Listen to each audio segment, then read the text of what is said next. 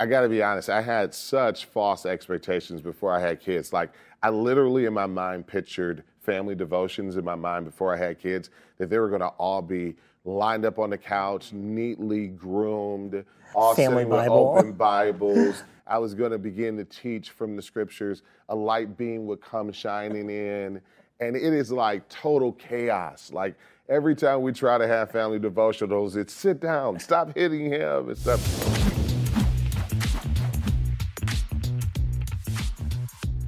Well, hey there, friends. Welcome to another exciting edition of The Link. I'm pretty excited about this one because we're talking about Father's Day. You guys know Father's Day is right around the corner. So we want to give a big shout out and express our appreciation to all the dads that are out there. The granddads, the spiritual dads, the adoptive dads. If you are a dad, we appreciate you. But you know, it's been said that being a dad is the toughest job you'll ever love. So today we're going to talk about what it means to be a dad, some of the joys, some of the difficulties, and how God, as our Father, helps us through it all.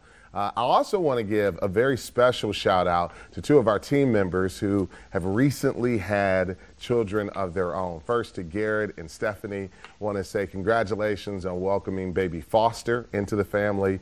And then to Jordan and Hannah, I want to say congratulations for welcoming baby Aliyah. So awesome to be a part of the Woodside family and to see how God is blessing our team.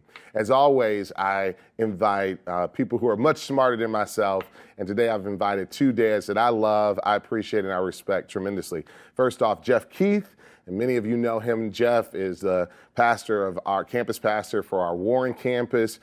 Jeff is an awesome girl dad. We're going to talk about what it means to parent four awesome girls, but it's great to see you, Jeff. It's good to see you too. Yeah, and then Caleb Jones. Caleb Jones is one of the leaders at our Lapeer campus, primarily in worship, but he helps in a number of areas, such a servant heart, but he is a boy dad, so we got both girls and boys represented here. Caleb, thanks for joining us today. It's good to be here. Yeah, I want to start off by asking about what rocks about being a dad. I often see that hashtag, fatherhood rocks. So Jeff, if you had to think of what is your greatest joy of being a dad, what would you say? Well, I have to say, I think the greatest joy about being a dad is being able to rock the dad bod. There you go. You know, I got a reason now. It came out. You know, it's, no, I think probably the greatest thing about being a dad is seeing your child come to you and call you daddy. Yes. You know, and give you those hugs, especially after like a hard day or a difficult time. And sometimes they just know, like, something's wrong with dad. And so just coming in and giving you that hug and saying daddy. And I've got 4 teenage daughters now, so they still call me daddy. Yeah. And that brings great joy. Yeah, I think about no matter how hard my day is, because I still got little ones, when that garage lifts and I walk in, they still come running. And my kids have this little competition, who gets the first hug.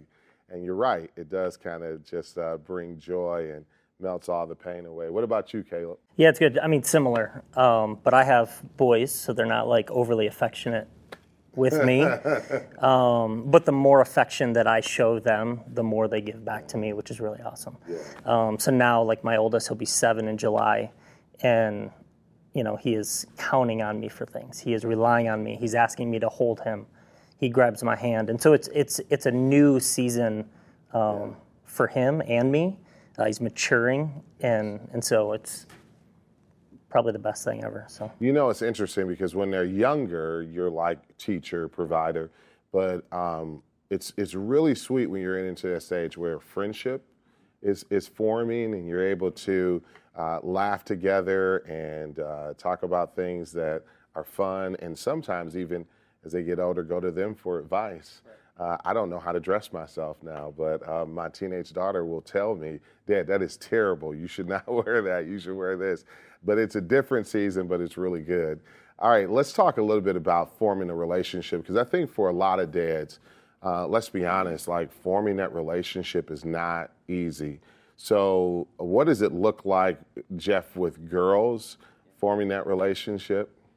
Yeah, with girls, it's a lot different. I grew up in a household with boys and girls, and so there was just this big mix of brothers and sisters. And with girls, it's spending time with them. You know, being present. I know that God calls us to provide, but I think for girls, they don't care about how much money I make. They want to know that I'm there. And cultivating that time with them, making sure that I'm being intentional with that time, making sure that I'm there for dinner, making sure that I'm there for their games or for the things that are important to them. And even, we have things that we do together as a family, like we all like to run. And so those are ways in which we build relationships and cultivate relationships. But it's also, as my girls have gotten older, getting to know the things that they like and trying to do those things, like learning how to TikTok. Like, there you go. Like I don't know, but, right. I think I've seen you in a few. Yeah, but it's spending that time. It's getting to know them, caring for them, and having joy together and finding ways to laugh. Yeah, one of the resources we're going to be recommending today is a book by Dr. Michelle Canfield called Let's Talk: Conversation Starters for Dads with Daughters. Because so often it's like you're afraid as a dad, in particular, as your daughter becomes a teenager, like you don't want to say the wrong thing. And so this book is great because it has conversation starters for dads. If you don't know what to say, it really helps you. But I had a really good friend of mine tell me earlier this year, she may not want to talk every time you want to. Be okay with that, but be willing to drop everything when she does want to talk. And so I love what you're saying about being just available and just being there. What about being a boy dad? How is that? Yeah, again, I mean, Max is a mama's boy. So I've got a 6.5, well, he'll be 7 in July next month. And our youngest is 10 months. And I had to really pursue Max. Like, I had to find the things that he loves to do. And one of them is just video games. And that's a struggle. I'm not overly into video games. Yeah. But he wants me to play. And so as I pushed and sought the things that he wanted to do, now he's sending Aaron out of the house. Like, Dad, when can we have boy time? When can we just spend time together, just me and you? And so something that he didn't want, 2-3 years ago, now he's like begging for it all the time. Yeah, that's good. So, but you have to pursue it. You have to, like what Jeff said, you have to find the things that they like. And pursue those things with them. One of my sons is an introvert, but when we're playing video games, and I was like you, I was kind of anti-video game. Then I had a boy who loves video games, and we have some of the best conversations while we're playing NBA 2K20, and we're talking and kind of bonding. And, I think about what you just said about pursuing your son. I got to tell you, my favorite fatherhood movie of all time is Finding Nemo. And when you think about Finding Nemo, it's all about pursuit. Yeah. It's all about chasing down your kids. All right, we talked about the joys. What would you say, Caleb, is maybe the most challenging part of being a father? There's so many. There's so many. So many. I think finding time. We just always have excuses, job, activities, friends, yard work. As men, we like to stay busy. And sometimes families are the last thing that we tend to go to. But over these past few years, I've just really tried to seek after making time the number one thing, with my family. And so it's still been a struggle, but it's kind of beautiful just to watch the last 2 years progress with our family, the more that I lean into just dropping everything. And so it's good, but it's also a struggle. I mean, every day when I'm just done and spent from ministry and talking to people, and my son wants to come home and just have a huge conversation about Fortnite or whatever it is, and I just don't want to do it, but, I have to lean into those moments and give that to him. Yeah, what's that old saying that kids spell love, T-I-M-E? Yeah. Just making time. And it is, and I don't know if there ever is a time where it gets easier, What about you, Jeff? What would you say is the toughest part? Yeah, I feel like there's, we hear this term, mom guilt. I feel that there's dad guilt, too, as well, that somehow there's this standard for being a dad. For me personally, I think that, one of my biggest fears being a pastor is that I will be the biggest failure if my kids grow up and hate the church. So I live with that and that tension of how do we show them the love of Jesus? How do we get them connected to the church? But how do we also let them not be a PK, and not have to live under that pressure and in that fishbowl.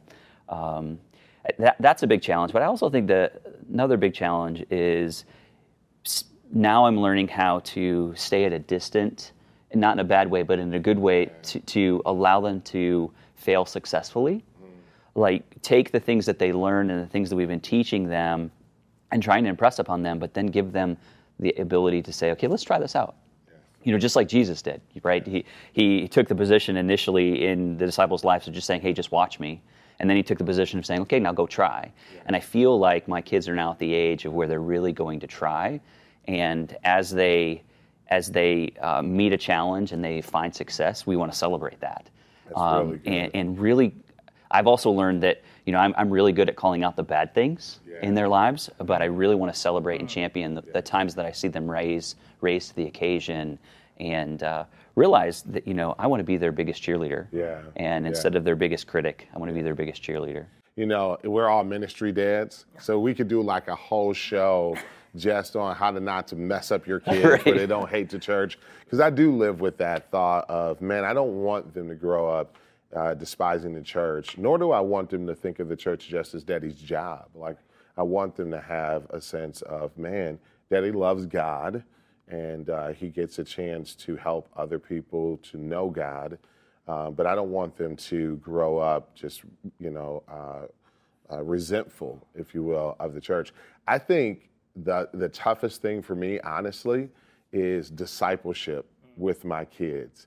I got to be honest, I had such false expectations before I had kids. Like, I literally in my mind pictured family devotions in my mind before I had kids, that they were going to all be lined up on the couch, neatly groomed, all Family sitting with Bible. open Bibles. I was going to begin to teach from the scriptures. A light beam would come shining in, and it is like total chaos. Like, every time we try to have family devotionals, it's sit down, stop hitting him and stuff.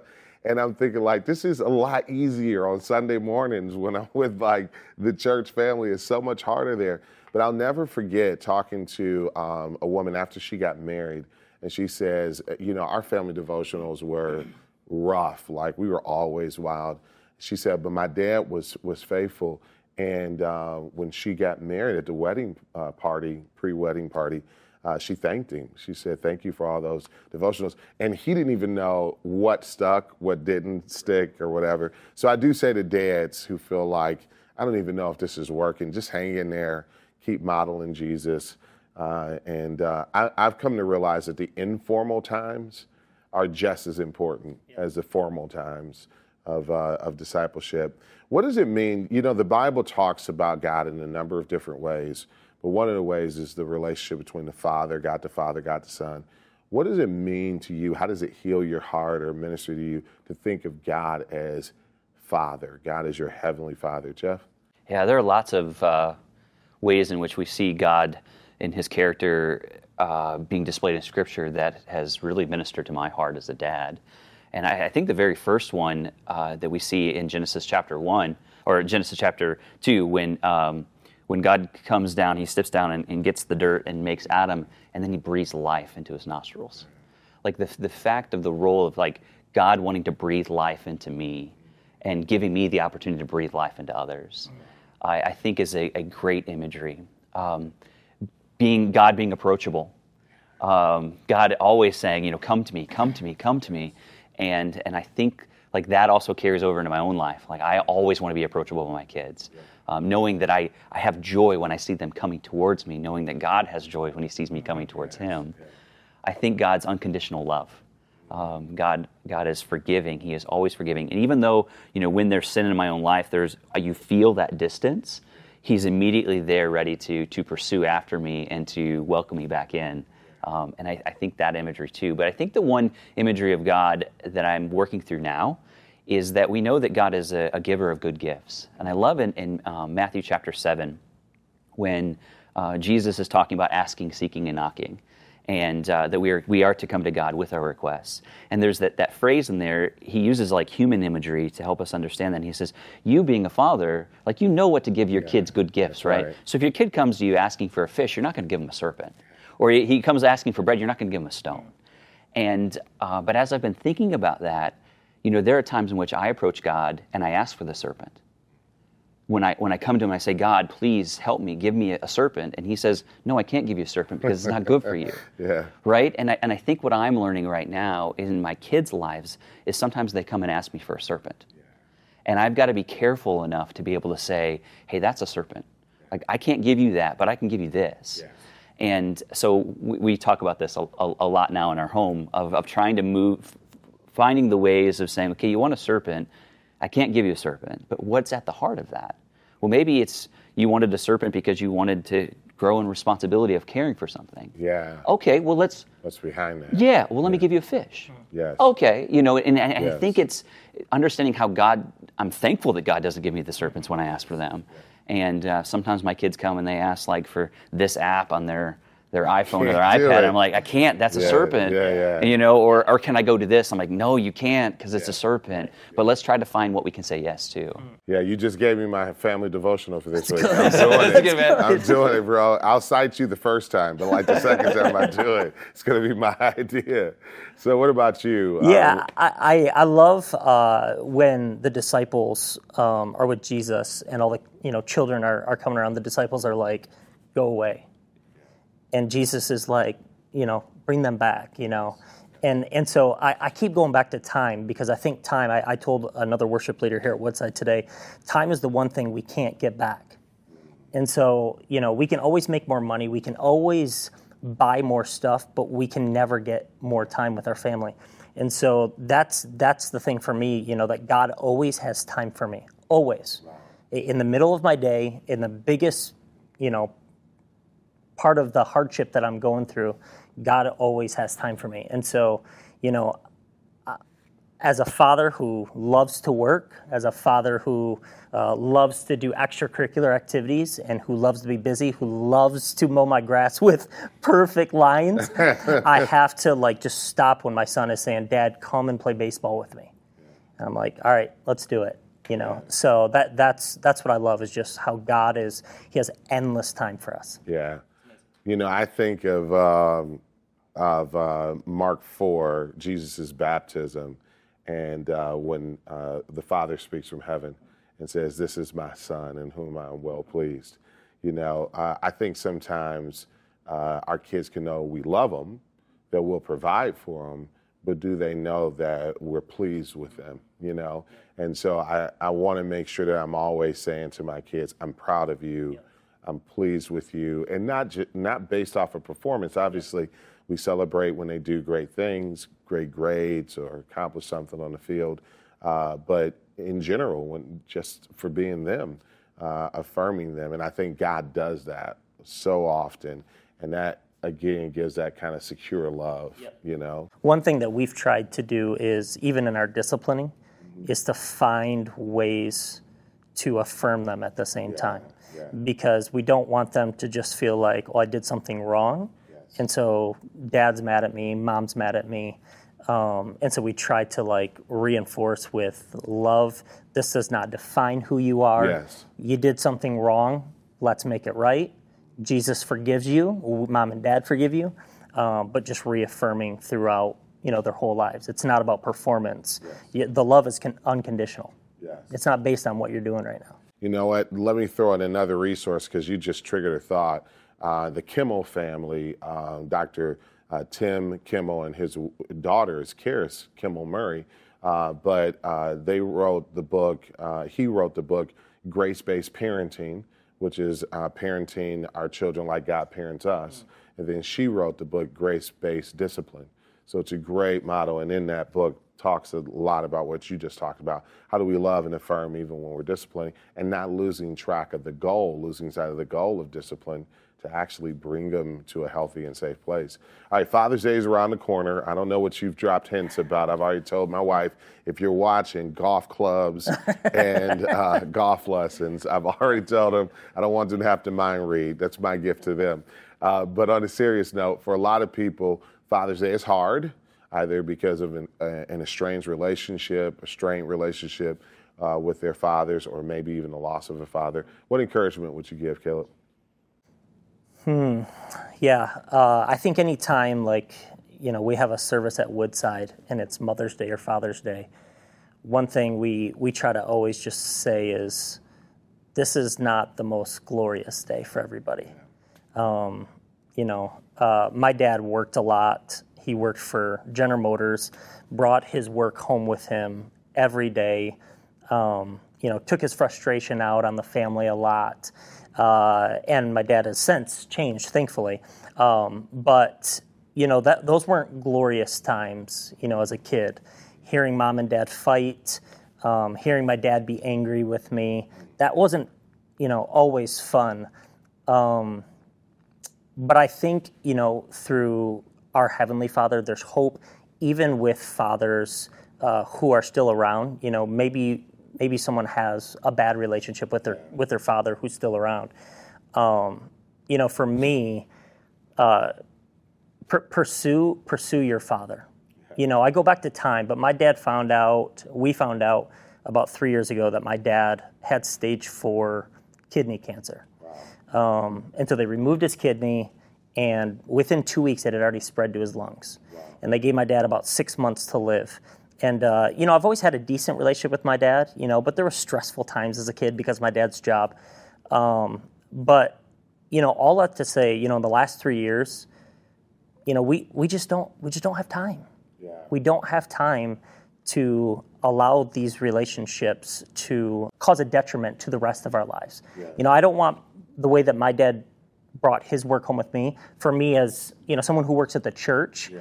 And there's good times and there's bad times, but I don't want to bring that home, all the bad stuff, yes. and let that affect my son, in a bad way.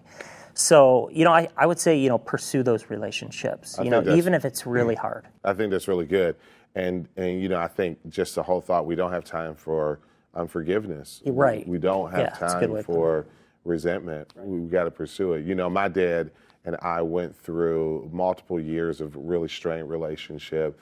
My parents got divorced when I was young, and so, kind of sided with mom and was fault finding with my father. But I praise the Lord, we were able to reconcile.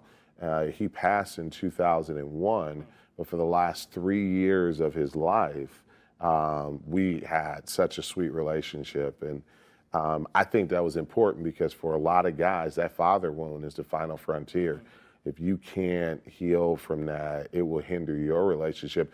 And I realize now, man, if I didn't heal from that, it would have affected my marriage, my parenting, all of it. What do you say, Jeff? Yeah, I think just to go along with that, I know in my own life, the approval of my father has been something that's driven me for years. And I have a kind of unique situation too. I was adopted. Okay. And my parents couldn't have kids of their own, and so they saw alternative opportunities to grow their family.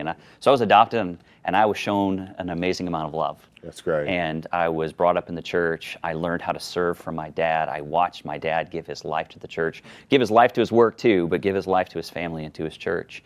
And so I often found it easy as a child to celebrate my dad. Thanks, Dad. Thanks. I see the hard work. And he would take me along as we'd help the widows in our church. And there I got a chance to really learn what it means to serve. But then my mom died, and that changed my dad. Instead of pursuing God, that brokenness that he felt from the loss of her, he ran from God. And he ended up abandoning me when I was 16.